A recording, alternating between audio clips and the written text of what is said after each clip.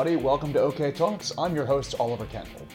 I'm a lifelong political nerd with an academic background in international relations focused in security policy and real-world experience working in the U.S. domestic political space and living in a number of other countries than my own, all of which combined, I think, positions me fairly well both to interpret for my international audience what's going on in the politics of my own country, and to shed light for some of the folks back home on some events of note going on in the rest of the world. So before we get started here, a quick bit of housekeeping. This will take about 30 seconds, so if you've heard the last episode and wanted to skip it, hit the fast forward button once. As I've been saying lately, I've thought for a while that it would be nice to have a more direct channel to communicate with the folks who listen to OK Talks, especially with increasingly few people wanting to deal with Elon Musk's Twitter. So I've started an email list centered around the podcast. If you want to get a ping when a new episode comes out, shoot me an email at oktalkspodcast@gmail.com and I'll throw you on that email list. I promise not to spam you. Also, as always, please don't forget to like and subscribe to the show, and most importantly, share it around with anybody you think might get something out of it. Thanks to those who already have, and thanks in advance to anybody else who plans to. So every week, thinking about this show, I swear to you, I cast about for a news story bigger than just how dysfunctional the American Republican Party is right now. I'm like, I can't do another episode about them being crazy. And every week they seem to come up with new ways, like yet another act of insanity and comical political nihilism that I just can't not talk about it. Last week I, along with, in my defense, basically every other human being on Earth who comments regularly on American politics, talked about the almost inevitable government shutdown that we all expected to begin this past Saturday. I talked about what it would mean, the history of how shutdowns became a thing, and I also talked about why everyone thought it was going to happen, namely that Republican Speaker of the House Kevin McCarthy, whose political career and rather bumpy rise to the speakership I discuss in more detail in episode 32, was basically the hostage of a couple of political terrorists crazier even than the rest of the far right that comprises the House Republican caucus, a group whose actual demands really weren't very clear except, again, some men just want to watch the world burn. And we all anticipated that McCarthy, whose entire political career has seemed to have been about short-term survival rather than any sort of grand strategy or real political objectives, besides, of course, the lifelong goal of becoming Speaker of the House, that McCarthy would capitulate to this small group of arsonists and lead the government into a shutdown, because if he did so, maybe he could thread the needle of letting those chaos agents have some fun and blow off some steam while also demonstrating to them that in a divided government, ultimately the only way forward is to pass a bill to fund the government that is sane enough to pass both the Democratic Senate and be signed by a Democratic president, because that's the reality of divided government that we're in right now. And because, for God's sake, even these lunatics wouldn't be comfortable with us simply ceasing to pay the troops' salaries for an indefinite period of time. Right? Well, we all assumed that.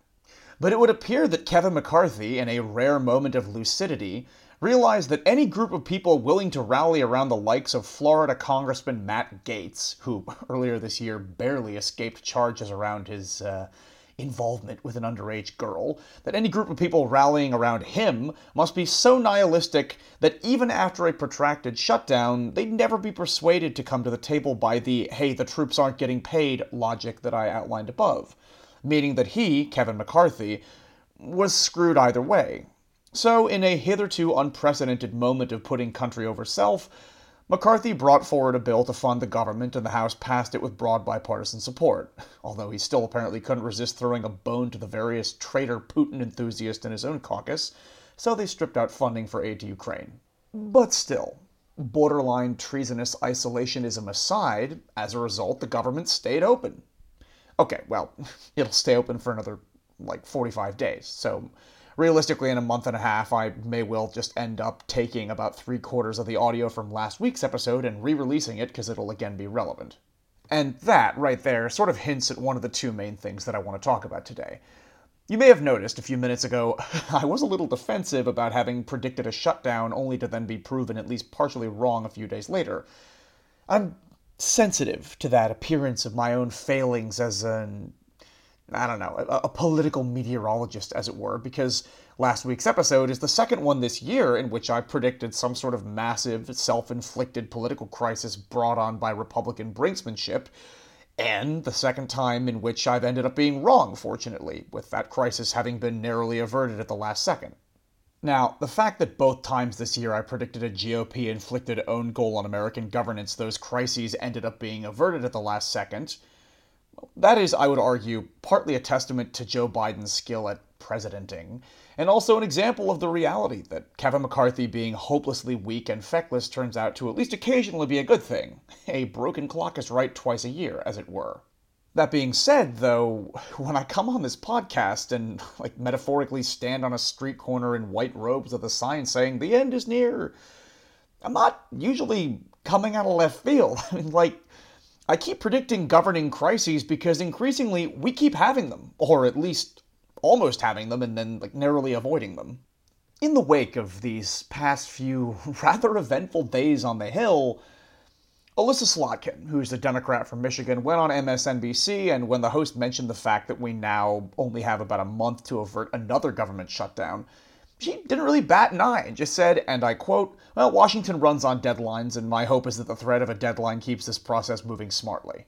Now, okay, for the record, I should just say, Alyssa is one of the single best members of the House. She's not some barely qualified loudmouth who got there by getting lucky in a primary in a super safe district. She is a former CIA officer and Assistant Secretary of Defense who flipped a Republican district to the blue team, and God willing, she'll be the next senator from Michigan after the 2024 election.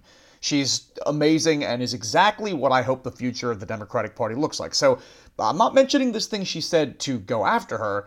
I bring it up because this sort of cavalier shrug from this person about the reality that the only way we seem to get anything done at this point is maybe in response to a crisis of our own making, that, I think, says something about where we are right now. Now, to be fair, there have been, two exceptions to this over the last decade and a half or so.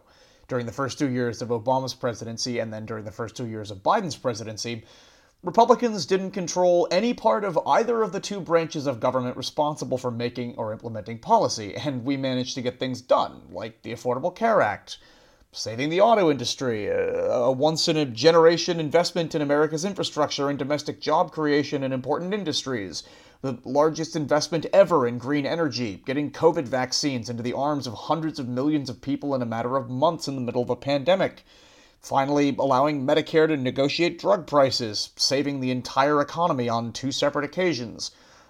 Okay, so when we make Washington a Republican-free zone, we do get things done. Interestingly enough, not so much, on the other hand, in the inverse scenario, where there are no Democrats, it turns out. The only legislative achievement under unified Republican government during Trump's first 2 years in office was to explode the deficit by once again cutting taxes for rich people and corporations. But as long as we have divided government, which realistically is most of the time, we really don't seem to be able to get anything done, and when a Democrat happens to be president, as I've discussed on many occasions, Republicans appear willing to do almost anything, no matter how destructive to the country, in order to get egg on that Democrat's face for having had the temerity to win the presidency even after Republicans worked so hard to skew the election the other way. But again, to the point I'm making here, under divided government, particularly when Republicans in Congress are trying to undermine a government led by a Democratic president, the only way we really seem to be able to keep the lights on is by waiting for some crisis, which Republicans will then use to try to extort the Democrats into capitulating to their agenda, a process that, after much pain and food throwing, eventually leads to some grudging, kick-the-can-down-the-road compromise. I talked in the last episode about the rise in the modern era of the government shutdown, a pointless and stupid exercise virtually always precipitated by the Republicans that always creates chaos and makes the US look bad on the world stage. Yes, that particular perpetual crisis was worth an episode to itself, but it's hardly the only example of this problem, which has been getting worse. Although I'm not a historian enough to say this with any certainty, I guess this sort of politics as a game of chicken thing, at least in the modern era, probably started with the shutdowns in the 90s. And although, as I discussed last week, the shutdown persists as one of these manufactured crises, it is, as I say, hardly the only example. From shutdowns in the 1990s, Republicans expanded their hostage-taking tactics in the early 2010s when they started trying routinely to extract concessions in exchange for raising the debt ceiling. The debt ceiling, as I explore more in episode 40, is a stupid thing that shouldn't exist. Yet another completely manufactured issue, but one where if we as a government fail to do our basic job, there would be untold catastrophic consequences. In the way of manufactured crises, the early 2010s also brought us the sequester. Anyone remember the sequester? So just to refresh, and me being me, go on a historical tangent that may at first seem like a non sequitur, but I promise will end up playing into my point. In the 2000s, Republicans put 2 wars and massive tax cuts for the rich on the credit card, which of course exploded the debt. Then their deregulation of the banking industry crashed the economy right before the Democrats took power after the 2008 elections, which meant that the Democrats had to spend much of their brief window of power cleaning up after the Republicans. But in spite of having to focus much of their attention on fixing the immediate economic crisis, the Democrats did manage to get through some of their priorities, like the aforementioned healthcare reform and saving the auto industry, 2 things which, for the record, have had a very beneficial long-term economic impact. But then in 2010, the Republicans took back the House. And as always seems to happen when they get power in Congress but there's a Democratic president, selective GOP amnesia about the massive spending they authorized when they were in power allowed them to look the country right in the eye and tell us with a straight face that they're super concerned about the debt and we've got to do something, anything, to get the debt under control. Well, anything that is, except for the most obvious thing, which would of course be reversing at least some of their massive tax breaks for the wealthy. But, as was so often the case during the early Obama years, we naively took Republicans at their word about their sudden concern about the debt, and let the whole national conversation shift away from fixing the mess wrought by the 2008 economic crash and toward deficit reduction. A bunch of stuff happened as a part of this, the first real debt ceiling crisis, for example, and other things that I'm going to skip in order to stick at least somewhat close to the point I'm making here about government by crisis. But one of those things was a thing we all came up with called the sequester. See, promised I'd get there in the end. And what was the sequester exactly? Well, starting then to recognize the reality that, as Alyssa Slotkin has now put it, Washington runs on deadlines, we basically created a really big, scary deadline for ourselves. A law was passed that would trigger severe and deeply harmful cuts to both military and domestic discretionary spending if Congress didn't come up with a bunch of other less stupid and harmful deficit reduction measures designed to bring down the debt by a certain amount by a certain date. As President Obama described it at the time, the whole design of these arbitrary cuts was to make them so unattractive and unappealing that Democrats and Republicans would actually get together and find a good compromise. So basically we created this fiscal cliff, as it would come to be called, in the hopes that if we drove toward it, somehow this crisis we'd created for ourselves would encourage us to work together to come up with a solution. This was all designed to say, we can't do these bad cuts, let's do something smarter. That was the whole point. Again, borrowing from Obama at the time. Except, it didn't work. I mean, yeah, a few things were done that, slightly mitigated the effects of the sequester, but ultimately, we just drove over the cliff, which various economists have said resulted in slower job and GDP growth for the economy. And the whole one crisis to the next thing has only gotten worse since then. Here's President Biden in the press conference this week where he's announcing that the government will stay open, channeling his frustration with governance by game of chicken. Stop playing games. Get this done.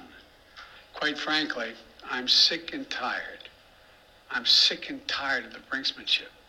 And so are the American people. I've been doing this, you all point out to me a long time. I've never quite seen a Republican Congress or any Congress act like this.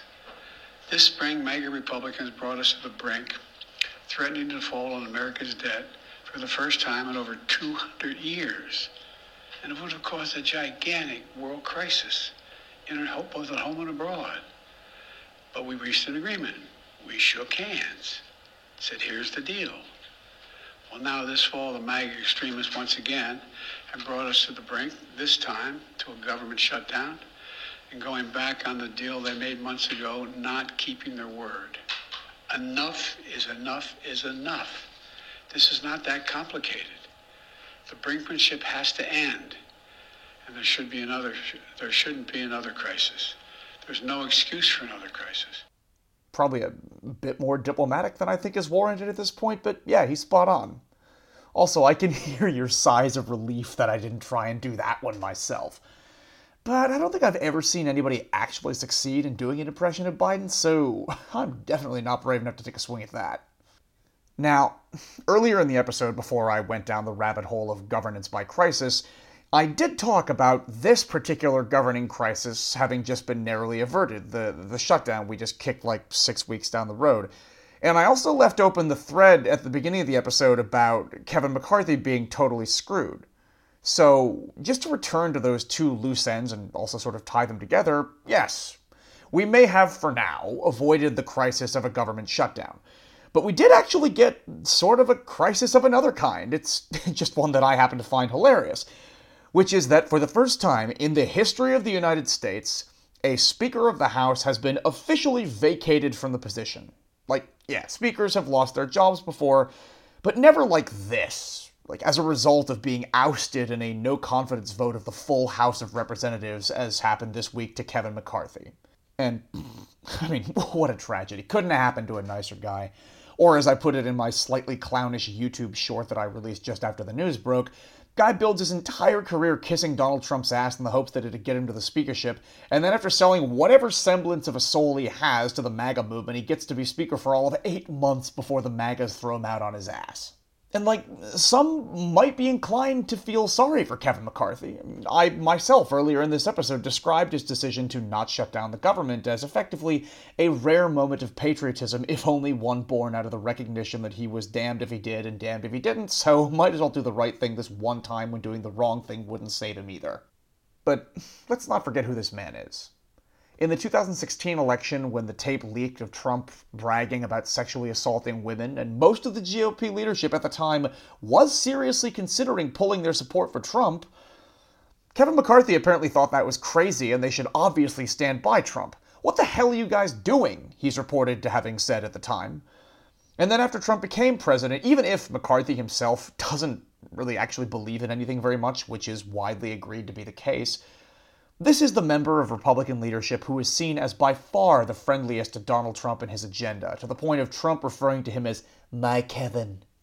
Even if McCarthy showed signs of readiness to move away from Trump after he and a bunch of his colleagues were almost killed by rioters, Trump sicked on them in the January 6th insurrection, and even though Kevin McCarthy did, for a little bit, both publicly and privately condemn Trump for the insurrection, he still voted to overturn the results of the 2020 presidential election.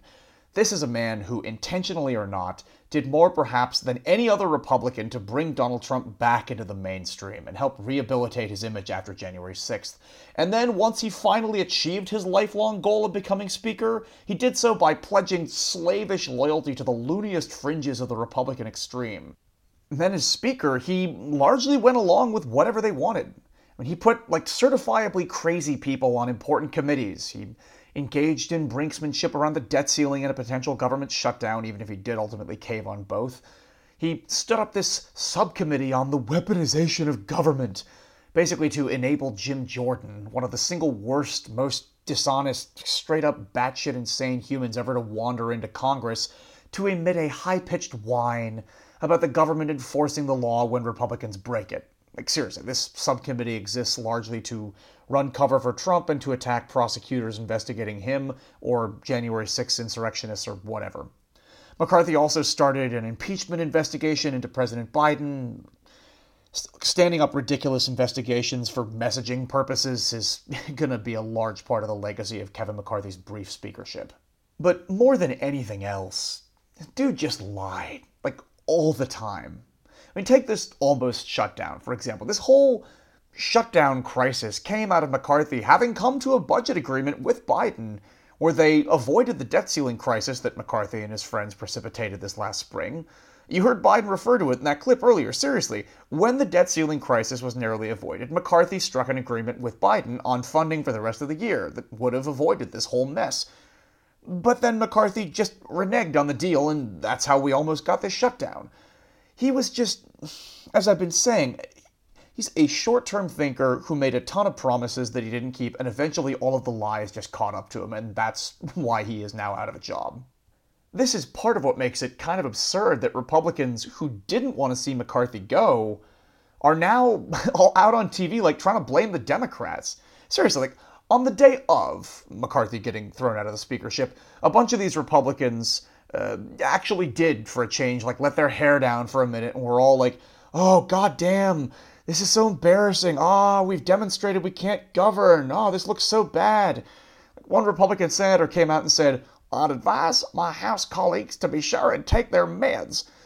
But then, of course, the next day, they've all gotten together and agreed on their talking points, and they're all out there on TV like, it's so tragic that the Democrats have created this chaos by removing Kevin McCarthy from the speakership. Like, what, the Democrats were supposed to come in and rescue this guy from the extremists who owned his ass? Like, this guy who struck a deal with the president months ago to avoid a government shutdown, then reneged on that deal and started moving toward a shutdown, then needed the Democrats to save his ass by passing his bill to avoid the shutdown, because, yeah, a ton of Democrats did vote for his bill to keep the government open, even if it screws over Ukraine. Then, guy went on TV the next day and trashed the Democrats and blamed them for the fact that we almost had a shutdown? Like, just to lay out the sequence of events around the shutdown, not to mention all of the other terrible things Kevin McCarthy's done as Speaker, the Democrats were then, supposed to turn around and vote for this guy for Speaker to save him from the lunatic fringe that he himself empowered? I mean, even for the modern Republican Party, that's pretty rich. But it does seem to be what they're going with.